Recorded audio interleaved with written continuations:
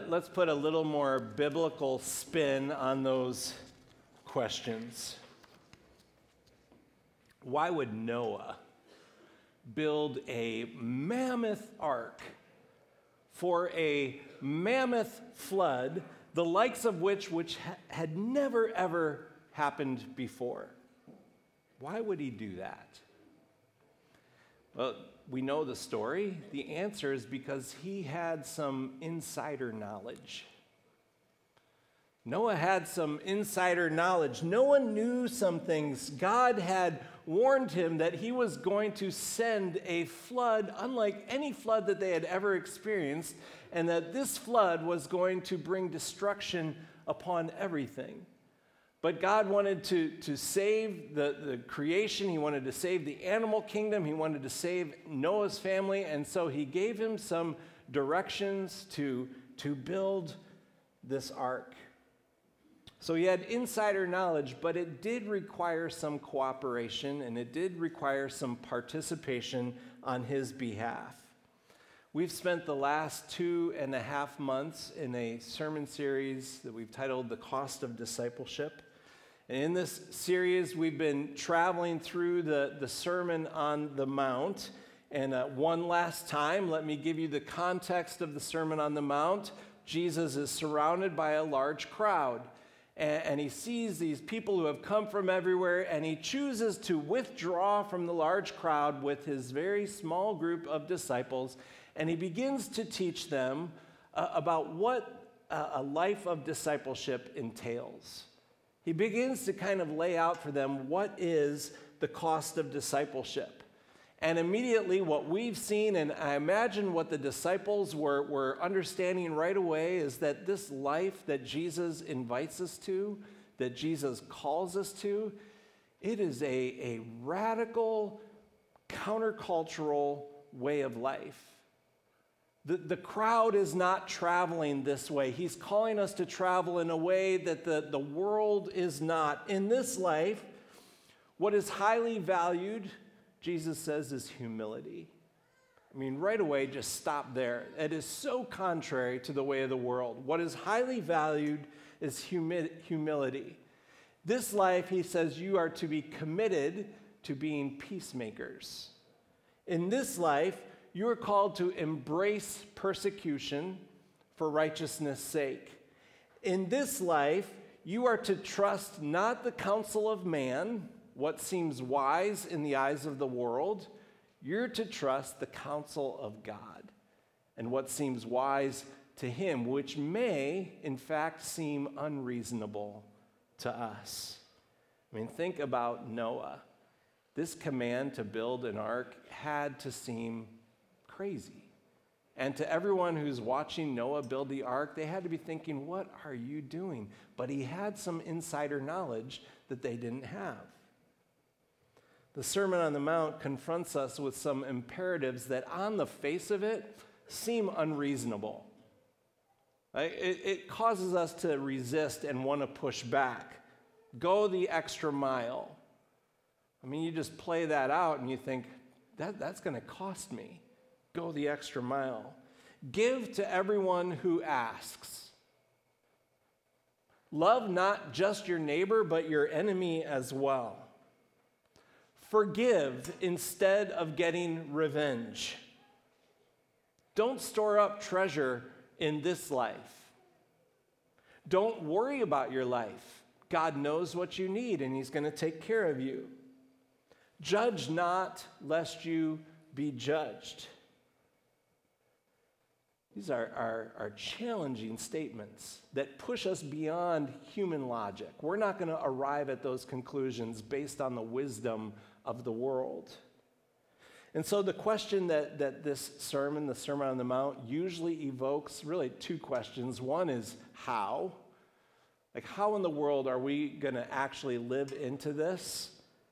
And the second question often evokes is what exactly does this mean? I mean, it sounds so clear-cut, but when you begin to apply it to life, it instantly becomes kind of murky.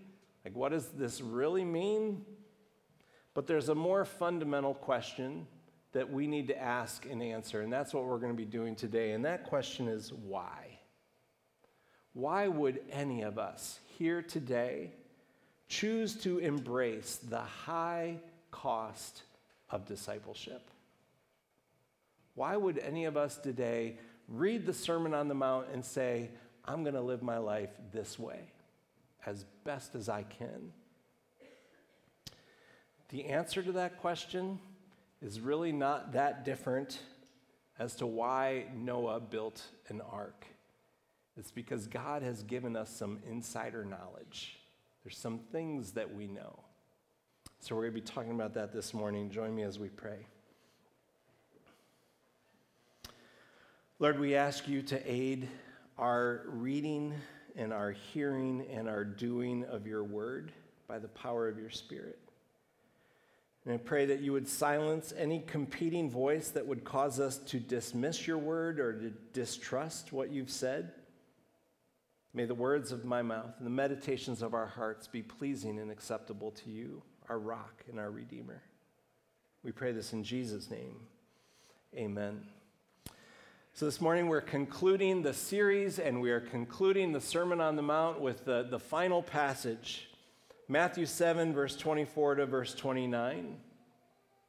Therefore, in light of everything that I've just said, therefore, everyone who hears these words of mine and puts them into practice is like a wise man who built his house on the rock. The rain came down, the streams rose, and the winds blew and beat against that house, yet it did not fall, because it had its foundation on the rock.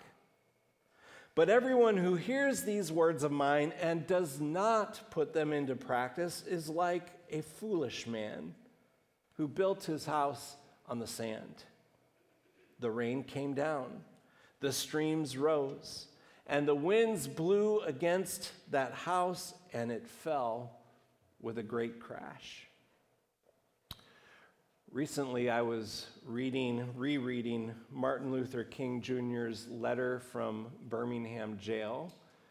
To remind you the circumstances of that letter, King had been in prison because of his participation in a nonviolent protest against segregation.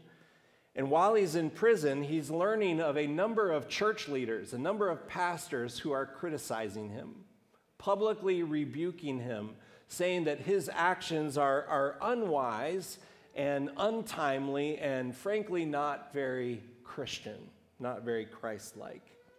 And so he learns of his public rebuke, and he writes a letter back to these church leaders. And in this letter, there's two sentences that have jumped off the page to me. Two sentences in which I think that Martin Luther King was proven to be very prophetic.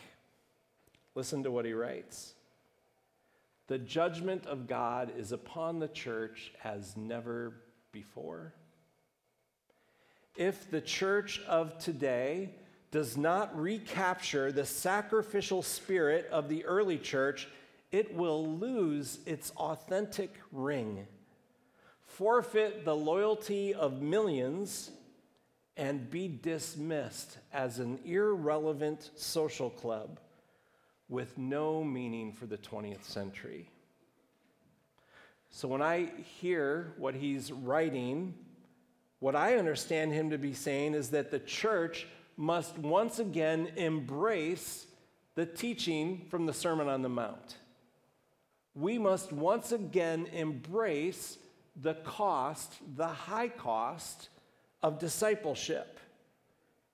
If we don't put into practice the words that our Savior taught us, that which we're building, Martin Luther King says, is going to collapse. There's going to be no authenticity, and everyone's going to know it, and so we're going to lose the loyalty of many people, and by others, we're just going to be dismissed altogether as irrelevant. So now we are in the 21st century, and we have some data points to suggest that Martin Luther King was not wrong. 85% of the churches today in the United States are in a state of decline. Just during the time that I've been the pastor of this church, almost 20 years, 1 in every 4 churches across our country has closed its doors. That is incredibly alarming. 1 in every 4 churches in just the last 20 years has closed its doors. And looking forward, we are on a precipice where that number is just going to skyrocket even more. The number of churches that have 40, 50, 60 people that are hanging on by a thread right now is enormous. Meanwhile, during that same 20 years, the population has blown up. We have 50 million more people today than we did 20 years ago, and yet we have 25% less churches. And so this task of reaching one more person for Christ, this unfinished task, is becoming more unfinished. And so we've got to ask, what's the path forward? If you care at all about that, what's the path forward for the church? And what I would like to suggest this morning is that the path forward is not the pursuit of more worldly power. The path forward for the church is not to somehow get some more power in our country. It's not a political solution that's the need of the hour. The need of the hour is for the church, us, to once again embrace the high cost of discipleship. The need of the hour is for us to commit to that narrow way that Jesus has outlined for us in the Sermon on the Mount. The need of the hour, in King's words, is to recapture that sacrificial spirit of the early church. So let's work our way through this. Everyone who hears these words of mine and puts them into practice, everyone, it is staggering that today, some 2,000 years later, you and I are included in that word, everyone. I mean, we go back to that day and we have to imagine Jesus withdrawing from the crowds, calling to him just a small group of disciples, looking them in the eye, Mary, James, John, Peter, Joanna, whoever's there, that small group of disciples, he's looking them in the eye, and now we recognize that not only is he looking them in the eye, he's looking me in the eye, and he's looking you in the eye. His words that he spoke to them, they have no expiration date. They are as applicable in the 21st century as they were in the first century. I mean, these are not the words of a philosopher. They're not the words of an author or an inspired artist. They're not the words of a self-proclaimed influencer or cultural architect.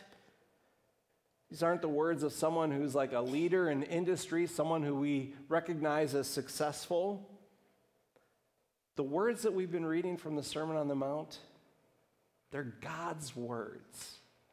The very words of God, and we've heard them. He's given you insider knowledge. It's staggering, the privilege that we've been given with these words. The one who spoke life into existence has told us how we are to live that life. And he says, live life this way and you will be blessed. You will be blessed in this life. You will be blessed in the next life. We know, we've heard the words.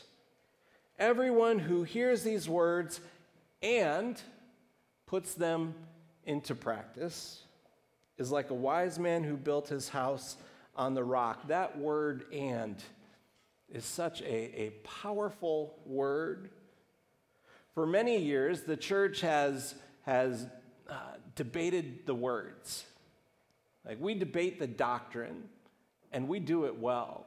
We write books and books and books about the words, about the doctrine, to make sure that we get the words right, we get the right doctrine, and that's all so very important. But often that's where we stop. We stop right before that word "and." It's not enough to know the words. It's not enough to interpret them correctly if we don't add the and put them into practice. I was trying to think of an analogy, and I came up with this one. It's like Karen saying to me, honey, tomorrow's trash day. Will you collect the trash? Now, implied in that is obviously take the trash out to the curb, right? But, if I'm a literalist, she asked me to collect the trash.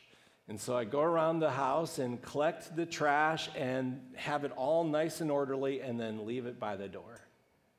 And the garbage truck comes and leaves, and the trash never actually made it out to the curb. But I collected the trash. If we are just hearing the words, but we're not putting them into the practice, we're missing the point, aren't we? The point is to actually not just be enlightened, but to put the words into practice. Practice, that's a great word. Everyone who puts these words into practice, what does practice mean? It means there's some action involved, like I've actually got to do something. But the word practice is really a gracious word. The word practice implies that there's this growth that has to take place. There's this journey, there's this learning curve. Like we're not going to knock it out of the park perfectly right away. Nevertheless, we're called to practice. And so let's just walk through a few of the things that we've heard in the Sermon on the Mount and ask ourselves, what would it mean to put this into practice? The very first verse I memorized as a young adolescent boy was this one. You've heard it said, thou shalt not commit adultery. It was very applicable back then. But I tell you, anyone who looks at a woman lustfully has committed adultery in his heart. And so we hear that and we experience the conviction of the Holy Spirit and we say, okay, I am going to put these words into practice. What does that mean? Well, it means maybe I start paying attention to what it is that I'm looking at, because the eye is where the problems begin. And so we maybe stop watching a few shows. And we become more mindful of what we're doing on our phone. And maybe we even put in a filter on our phone that will block certain websites. And maybe we go out and we communicate with another person and confess this is something I'm trying to grow in, and we get an accountability partner. We're practicing. Does that mean the struggle is over? No, but we're putting Jesus' words into practice. Or how about this? We've heard Jesus teach that we ought to give to those who ask. That's a very practical teaching. Give to everyone who asks. And now I've got to put that into practice. So how am I going to put that into practice? Well, maybe the first thing I need to do is pay attention to that reflexive excuse that I'm so good at giving as to why I can't give, and just cut that out of my vocabulary, that instant reflex. And then I might even say, once a week, I'm going to stretch myself. And I'm going to say yes to something where it's going to stretch me beyond my resources, something where I want to say no, I'm going to say yes. Or maybe I'm going to do that once even every day. We get into practice. We've heard Jesus teach that we are called to love our enemy. I mean, talk about a command that pushes us beyond what seems reasonable. Love our enemy. So I want to get into practice about that. I have a hard time just loving the person who annoys me. So I'm going to start there. I'm going to start practically thinking, how can I demonstrate love towards this person who annoys me? What's something else I can do? I can pray. Jesus calls us to pray for our enemies. So that person who identifies me as an enemy, that group of people, I'm going to begin to pray for them. I'm practicing. We've heard Jesus say, ask and you'll receive. Knock, the door will be open. Seek and you will find. And so we're going to put that into practice. What does it mean? I'm not going to start filtering my prayers anymore. I'm not going to keep filtering my prayers. Instead of figuring out what's worthy of prayer and what's too little to bring to God, I'm going to bring it all to God. I'm going to knock on that door like I've never knocked before. I'm practicing, and in the process of practicing, I'm growing as a disciple. And if you're a basketball coach and you take your basketball team to practice and you ask them to shoot free throws, they're going to miss a few. But the point is to improve as free throw shooters. And that's what we're called to do, to practice. So hear what Jesus said one more time. Everyone who hears the words, puts them into practice, is like a wise man who built his house on a rock. The storm came, but the house did not fall because it had its foundation on the rock. But the person who hears the words and does not put them into practice is like a foolish man who built his house on sand. The storm comes and the house falls with a great crash. So what separates the wise person from the foolish person, according to Jesus? It's not the words. It's not the teaching. They have both received the same words. They've received the same insider knowledge. What separates them is their practice. One puts the teaching to practice, the other does not. One says, Jesus, that was a great sermon. Like, man, you knocked it out of the park, Jesus, way to go, but walks away with no intention of getting into action. While the other begins to think, what are some of the things that God's calling me to do? What's a next step? I mean, forget the big picture, just a next step. What's the next step that I can do in obedience? For a time, it's impossible to tell the difference between the two. When the conditions are favorable, when it's sunny, you look at the two and they look no different. The person who has just heard the words versus the person who's putting them into practice. But eventually the storms blow in. And when the storm blows in, it reveals our foundation. And then we see the difference. So I want to conclude our sermon series by returning to the original question that we began with, and that's the question, why? Why would any of you today embrace the high cost of discipleship? Like, you cannot be a Christian and just go with the way of the world. You won't embrace the cost of discipleship. This is going to require something of us. It's going to require us to get into action and do some things differently. So the question is, why? Why would any of us do that? In the end, there's a lot of reasons, but I suppose the one reason is love. It is our love for Jesus that compels us to live the Christian life. It compels us to walk the Jesus way. It compels us to live as disciple. All of this teaching in the Sermon on the Mount, it's not abstract. It's not an abstract idea. Jesus is the embodiment of the Sermon on the Mount. So when you think about why do I love Jesus so much, I promise you're probably thinking about some characteristics that show up in the Sermon on the Mount. I love him so much because he's humble, and because he's gentle, and because he's not condemning, he's not judgmental, but he's gracious.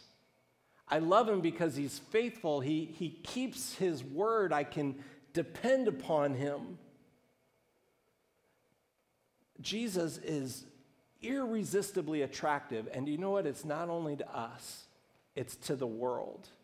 So when Jesus ends the Sermon on the Mount, remember the crowds that are over there? You know what's happened? They've slowly been meandering over and listening to what he's been saying. And you know what they say? It's amazing. Like these things that he's saying, it's amazing. They are drawn to him. There's something that is charismatic, that the world is hungry for in these words of Jesus. But they're hungry not just for the words. They're hungry for the life when those words are put into practice. And so we're not going to end with Martin Luther King's prophetic declaration. We're not going to end today that the church is going to be dismissed as irrelevant. The church is not going to be authentic. We're going to end with Jesus' words. If we embrace the cost of discipleship, if we return to the Sermon on the Mount, listen to what Jesus says will happen. Your light will shine before others, and they will see your light. They will see your good deeds, and they will glorify our Father in heaven. That is the future that God calls us to, for our light to shine, and then God spreads that light, and the kingdom grows. Join me as we pray.